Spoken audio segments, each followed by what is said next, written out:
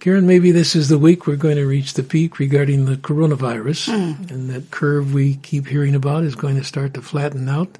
That's in the eastern part of our country anyway. That would be great. There have been way too many deaths already. Yeah, and the more there are, the more you just feel like tearing up, having had a death in our own family and an untimely death. I just feel for these people. I mean, it's gruesome. Some of them can't even be with their loved ones as they die because of the virus. Yeah, it's very sad. Terrible. It's impossible not to be moved emotionally. I'm sure these have been incredibly difficult days for people. I mean, we're staying in. That's not a big deal, but for them, it's life and death. Welcome to the Before We Go podcast featuring Dr. David Maines and his wife, noted author Karen Maines. Here's David and Karen Maines. One of the things that has happened is we've had some time to go back over some of the materials. I've been going through files and just revisiting our lives. And one of the things you discovered was the book you had done, When Life Becomes a Maze. You wrote it in a time of great difficulty. 25 years ago. Is that how long ago it was? Yeah, it actually came out of a series of messages I'd given at a college, my alma mater, Wheaton College. I did 8 messages, and then those messages eventually became part of a book, which is out of print. But the messages still have great relevance for where people are. Well, they were written for today. So why don't you go ahead and read the part from that book, When Life Becomes a Maze, which is exactly where many, many people are right now. Yeah, we eventually put that into a series called What to Do When You Don't Know What to Do. Seems appropriate. Read away, Maine. The sports editor of the old New York Globe wanted his daily cartoon. The year was 1918, and the 25-year-old illustrator who was responsible for the job searched desperately for an idea. Rummaging through his files, sports oddities he had collected through the years for his own amusement, he found the following. M. Poliquin, Paris, 1912. Remained underwater 6 minutes, 29 and 4/5 seconds. A Forrester of Toronto ran 100 yards backwards in 14 seconds. He drew simple figures to depict these and other facts because that's all he could come up with to meet his looming deadline. Entitling the page Champs or Chumps, the young man wasn't all that sure he had done a good piece of work. Maybe a different title would help.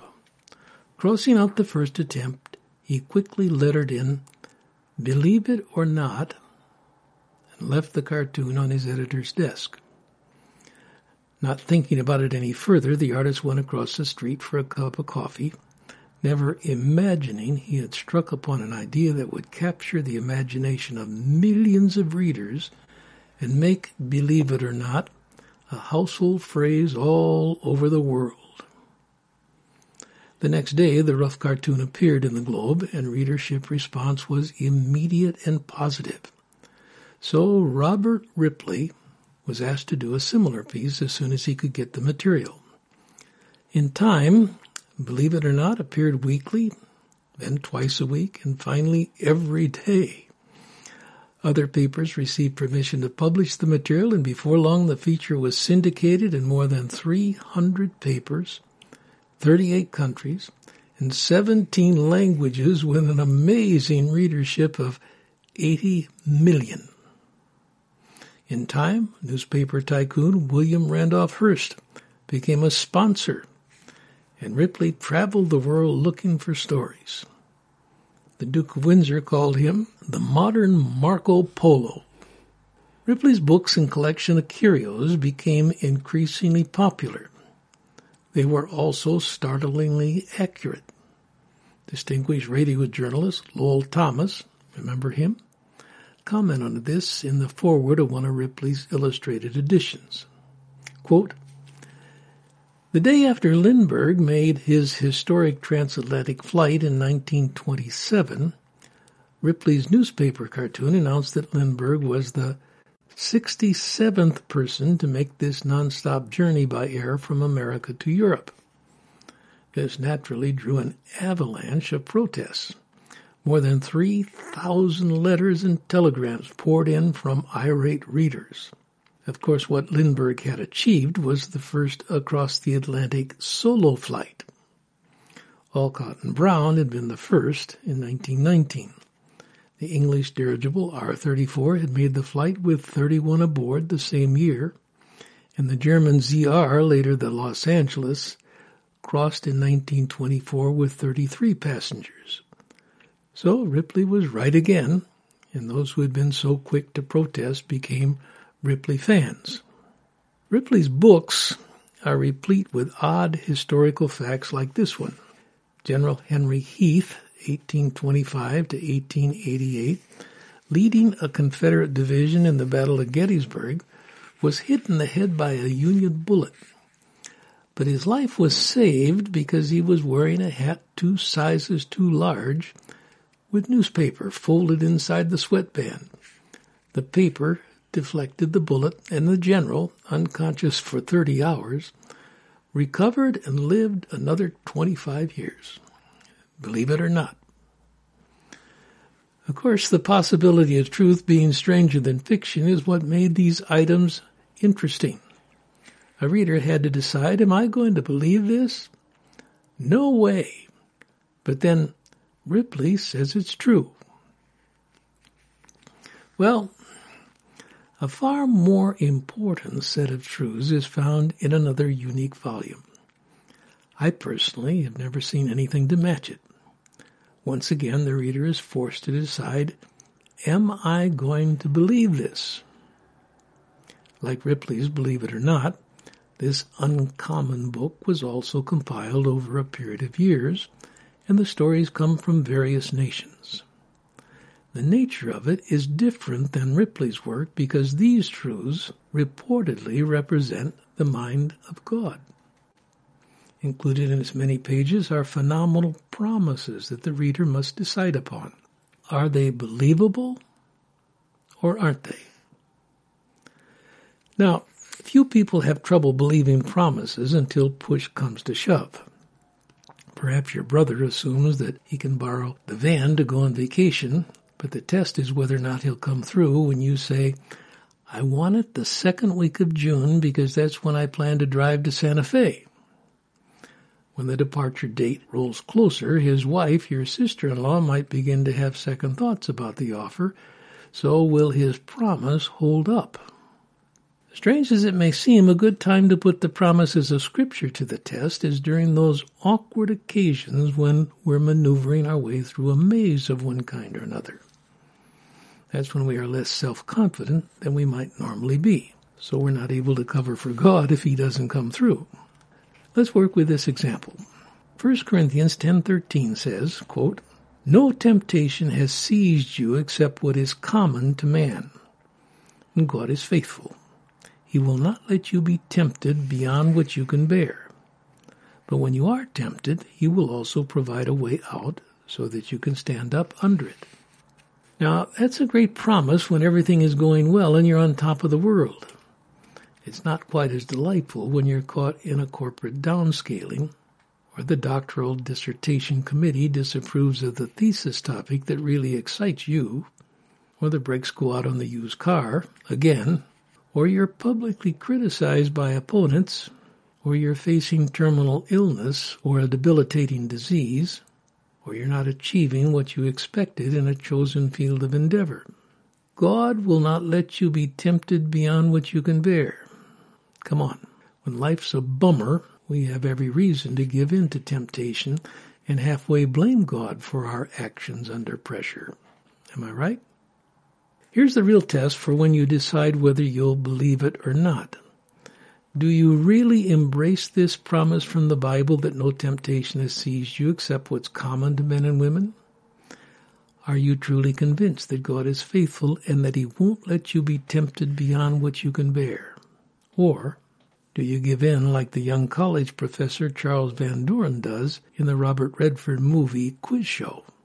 His temptation is to become the new intellectual genius and win all the prize money, even though he quickly learns that the quiz show is rigged and they're feeding him the questions and answers ahead of time. That's certainly beyond most young men's ability to pass up, isn't it? So what good is such an ancient verse about a unique and modern temptation being common to man and God not allowing him to be tempted beyond what he can bear? Well, at another time in history, another young man said, "I choose to believe the promises. I'll bank my life on what the Scriptures say." In this situation, the man under pressure was physically weak. He hadn't eaten for 40 days. Mentally, he was working his way through a huge transition from being an unknown tradesman to announcing his rightful kingship. "You're obviously hungry," Satan pointed out. "Why not just tell these stones here to become bread? Croissants, muffins, or even Parker House rolls." Christ's mind immediately considered, what do the Scriptures say? "It is written," he quotes to his tempter, "Man does not live on bread alone, but on every word that comes from the mouth of God." He distinctly gave the impression that he hardly thought much about what the enemy was saying. In his mind, the only consideration was, what does God say? What's in the Scriptures? Then the devil took him to Jerusalem. "Look, it's time to announce who you are. Do it with dramatic flair. Throw yourself off the highest point of the temple."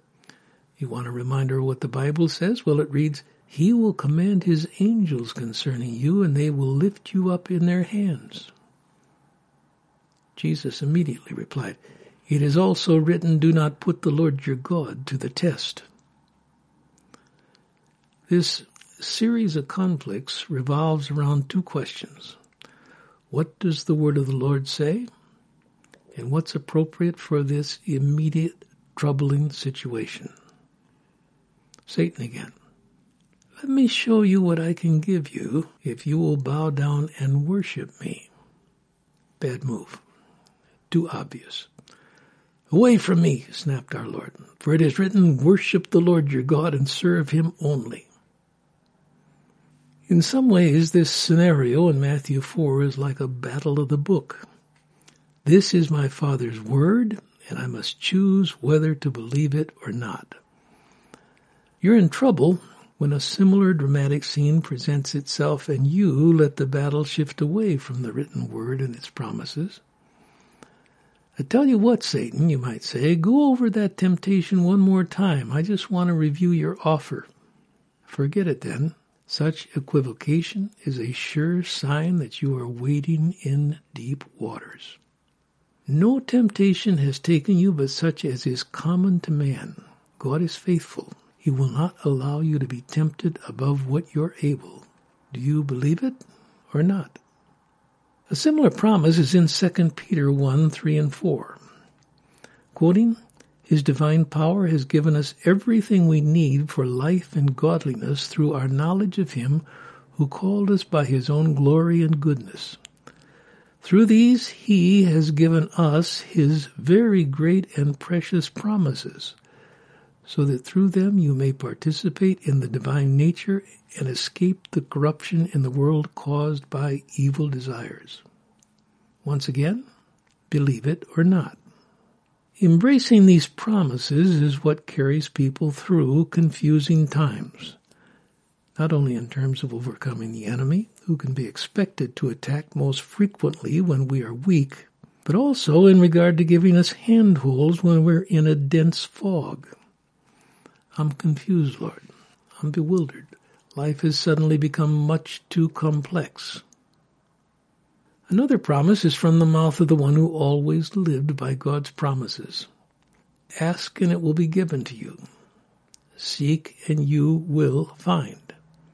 Knock and the door will be opened to you.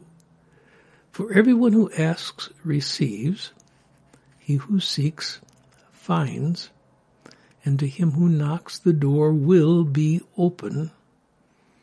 These are the words of Christ in Matthew 7, 7 and 8. Yeah, somebody jokes, "But I don't like it when I knock and it takes forever for the person to come and open the door." What do humorous comments like this really mean? I think they suggest that we really don't believe the promise. Once again, this is the basic question with which we must wrestle when lost in one of life's labyrinths. Do I believe God's word or don't I? Yes or no? I believe it, you say. good. In the Old Testament, the people of Israel wandered around 40 years more than they needed to, because they responded to God's believe it or not question with national waffling.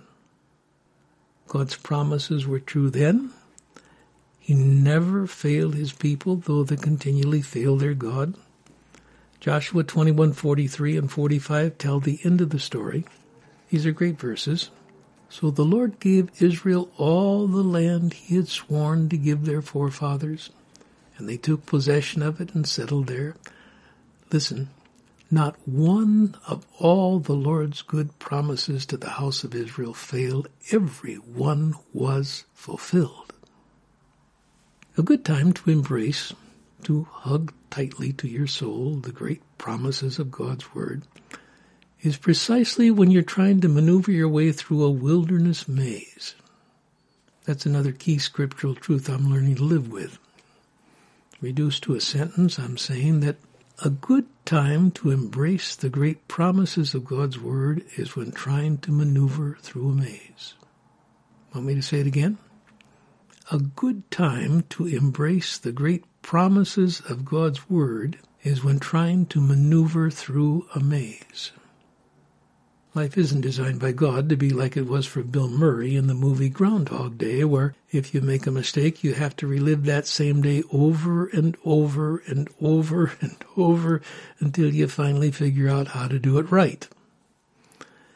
But even though we aren't stuck in a time warp, many people do repeat their mistakes over and over. Mistakes as basic as assuming they can affirm the truth of Scripture doctrinally, while repeatedly denying the promises in practicality.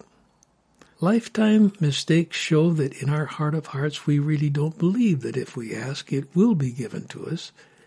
If we seek, we'll find. If we knock, God will open the door.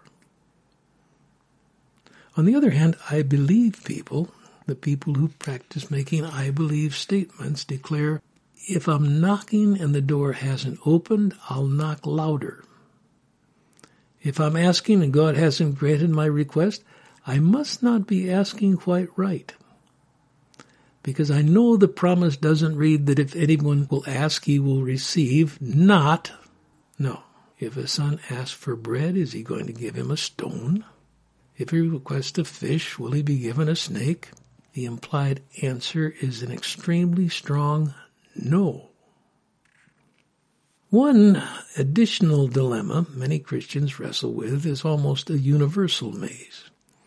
Where do I fit in God's plan? Scripture offers believe it or not statements that relate to this. Remember Philippians 1:4-6.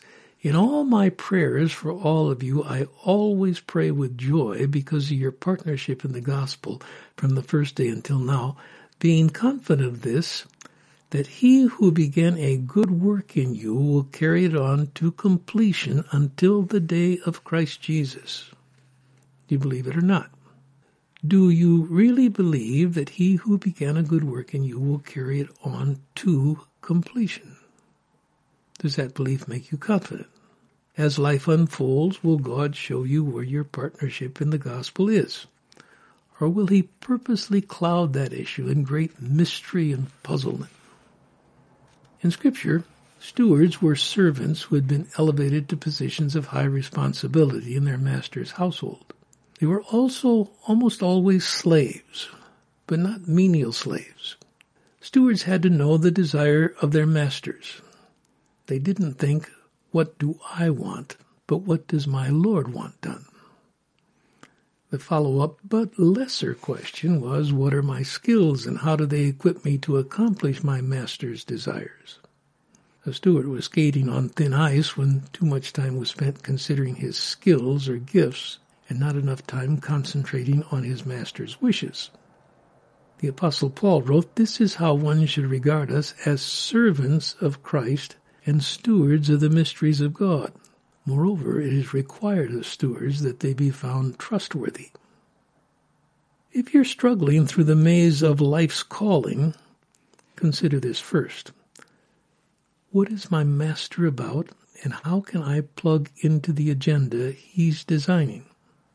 Don't try to solve things for 20 years down the road, but for right now, ask, what is my master about, and how can I involve my skills in his agenda?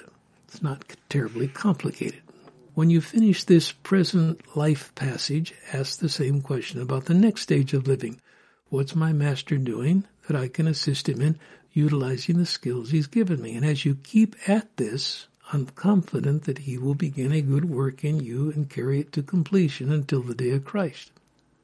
But the question you must answer about this scripture is this: do you believe it or not? As you think about your response, be aware that Christians in many parts of the world are learning to hold on to promises like this. Picture a young man raised as a Hindu in a small village of India and who has recently come to faith in Christ. He may be more responsive to what Paul wrote than we are in North America. Though he has no money, he walks many miles to enroll in the nearest Bible school, since that's what God is saying in his heart. The Lord honors his faith and opens other doors in what can only be called a series of miracle stories. As he testifies to these, to the glory of the Lord, the faith of his hearers is increased and the kingdom is advanced in a way we in the West know far too little about. Well, sometimes a simple illustration like this is a good one. We most capable humans are too often convinced that we really must know everything about God and his ways. But if someone else was already chosen for the executive position you wanted, well, praise the Lord. God has another good work for you. The only way he can get you to experience that new thing is by blocking what you wanted. Now is not the time to sulk, complain, withdraw, and totally miss the better thing God's unfolding in your behalf. Again, as strange as it sounds at first, a good time to embrace the great promises of God is when trying to maneuver through a maze. So the next time you read Scripture, I suggest that you look for promises in the passage, write them down, begin a life list, start your own believe it or not collection. A righteous man may have many troubles, but the Lord delivers him from them all. It's Psalm 34:19. Believe it or not. The Lord is good, a refuge in times of trouble. He cares for those who trust in him. Nahum 1:7. Believe it or not. Boxer Danny London was born deaf and dumb, but after he was hit on the head during a fight in Brooklyn, New York in 1929, he suddenly found he could both speak and hear. Robert Ripley's Believe It or Not. And I suspect that some Christians are more prone to believe Ripley than they are Nahum. It was Ripley who said, concerning the sources for his popular column, the mine is inexhaustible. In other words, he felt he would never run out of material. If any of you lacks wisdom, he should ask God, who gives generously to all without finding fault, and it will be given to him. James 1:5. Believe it or not. For we do not have a high priest who is unable to sympathize with our weaknesses, but we have one who has been tempted in every way just as we are, yet was without sin. Hebrews 4:15. Believe it or not. Dear friends, now we are children of God, and what we will be has not yet been made known. But we know that when he appears, we shall be like him, for we shall see him as he is. 1 John 3:2. Believe it or not. I could go on quoting God's promises because the truth for you and for me is this. Practically speaking, the mine is inexhaustible. Well, it's an extraordinarily good word written to people who feel like they're in a maze today. I was trying to think of the things that people might be facing while you were reading that. And, separated as families, you may have a child who is not able to live in the home because of some coronavirus incident of one thing or another, and yet you're concerned about that child because he or she has difficulties in their life. And this just tears a parent apart. The worst thing in the world for a parent is when their kids are going through rough stuff, and yet you can't really do anything. You can write notes, but you can't comfort, you can't hold, you can't Say, I'm People here. are cut off from one another in so many ways now. So many ways. Or the financial duress that so many are going under now with our economy collapsing because of the coronavirus, people not being able to go to work or businesses closing down or, it's an endless duress. And part of what I was trying to say is that even in the midst of these extremely difficult circumstances, it's a time above all other times almost to hold on to those promises of God's Word, to even share them family-wise if possible. I just last night I wrote a long letter to one of the family members and basically trying to encourage the goodness of the Lord in the mind of this person to hold on to that. Yeah. The promises of Scripture are wonderful. I think it's easier to be older folk like we are because those have been given a lifetime of proving themselves time and again as contrasted to people who are newcomers to this. They've had huge amounts of information into their minds because of their educational processes, but they haven't had the time to accumulate those scriptures, which become so dear. It hasn't become experiential, and that's one of the excitements of being young. So I'm saying to our listeners, you may not remember Ripley's Believe It or Not, but you can experience the excitement of seeing these promises come true in your life. And I think that's one of the joys of being younger is that these things seem so new and fresh. And at our age, we've experienced God so much. It's easy to sort of say, well, of course he'll work. It's almost a habit rather than this exciting adventure. I ask you before we began to put this together to say, what scriptures have you been finding new and meaningful? And I said the same of myself. What is it that has become wonderful for me? I'm going to read Psalm 16. I'm going through the Psalms along with other reading and just doing one Psalm a day. This is Psalm 16. I've thought about it many times. I've probably read it, I'm guessing 5-6 times now. Keep me safe, O God, for in you I take refuge. I said to the Lord, you are my Lord. Apart from you, I have no good thing. As for the saints who are in the land, they are the glorious ones in whom is all my delight. The sorrows of those will increase who run after other gods. Lord, you have assigned me my portion and my cup. You have made my lot secure. The boundary lines have fallen for me in pleasant places. Surely I have a delightful inheritance. I will praise the Lord who counsels me. Even at night my heart instructs me. I have set the Lord always before me because he is at my right hand. I will not be shaken. Therefore my heart is glad and my tongue rejoices. My body will also rest secure because he will not abandon me to the grave, nor will you let your Holy One see decay. You have made known to me the path of life. You will fill me with joy in your presence, with eternal pleasures at your right hand. It's beautiful. I love that Psalm 16. A lot of the Psalms are really, it's amazing how appropriate they are even for this day. Well, this is the one that I found that hit me. I was sort of making an exercise, a spiritual exercise of reading through the life of Christ. I mean, we're recording this a few days before Good Friday and Easter.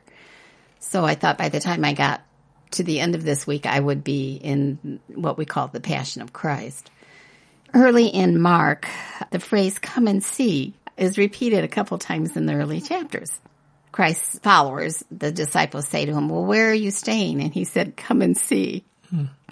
And then Philip answers Nathanael's questions. These are the two of those who did become Christ's apostles, what we call the apostles, that group of special people who are being trained up and raised up to take on the message of the gospel after Christ's passion. Philip answers Nathanael's question, can anything good come out of Nazareth? That's where Christ came from. Yes. It was a little tiny town. It was sort of a hick town. I read up on it. Can anything good come out of Nazareth? And Philip answers his question and says, come and see. Come and see. So this week I've been trying to say, I don't want this to be I don't want my spiritual devotional life to be pro forma, something I do just because I've done it all of these years and it's become habitual. But I want to have the excitement that I did when I was a young woman, discovering the truths of the work of the Holy Spirit in my life and the scripture coming alive and a passionate love for Jesus as he began to reveal through his Spirit more and more of himself to me. I don't want to be an old lady to who these things are kind of ho-hum. That's and neat. Part of how that reality is invigorated is by this come and see. Come and see. So where is Christ staying? Come and see. It means in this life where we're living, we want to find him in all of our days. You know, where are you staying? Well, he lives in us. He walks beside us. He's nearby. That's what I want to experience. I want that reality. I want that freshness. How can anything good come out of Nazareth? You know, how can anything good have happened 2 centuries ago? And the little town we live in called West Chicago. Or not the little town we live in West Chicago. How can anything come out of that? Yeah, come and see. Come and see. So I think that's... He's alive. He's alive. Yeah, that's what I want to live in. I want that reality to be like a beautiful heartbeat in me. Come and see. That means I have to do something, but then he meets me as I do that. Beautiful. Yeah, I'm just going to say a quick word of prayer for people listening to us. Lord, I would pray that this would be a good day for those who love you and have listened and have joined with us. I would pray that there would be the opening of eyes and people would say, yeah, come and see. God's doing a wonderful work even in a difficult time. We are pleased to be called children of the Father. Let that be the case for people today, Lord. Be very close. I know that you answer those prayers in a beautiful way, ways that we can't fulfill. I'm not asking that I fulfill it. I can't. I'm asking that you fulfill that for people today. And that even during a time where there's what's called a pandemic all through the country, you will show yourself available to your people. And I ask that in Jesus' name, believing. Amen. David, let me just remind our listeners that you have put together a study guide. If you want to go to Scripture but you don't have any idea where to turn, I picked out 5 scriptures related to what I talked about today, and then I have 5 questions for each of those. If it's helpful, fine. I think it will be. It was kind of neat just putting those questions together. You're more than welcome. And we have a URL, I believe, that people can go to, and Dean's going to tell them how they can do that. You may obtain a copy of the handout mentioned in this podcast by pointing your web browser to the following link, grow.beforewego.show. That's all lowercase letters, GROW dot, all one word, beforewego.show, SHOW. Again, grow.beforewego.show. And if you would like to write to us, please send us an email at the following address, hosts@beforewego.show. That's all lowercase letters, hosts@beforewego.show. You've been listening to the Before We Go podcast. If you've enjoyed this podcast, please remember to rate, review, and share on whatever platform you listen. This podcast is copyright 2020 by Mainstay Ministries, Post Office Box 30, Wheaton, Illinois 60187.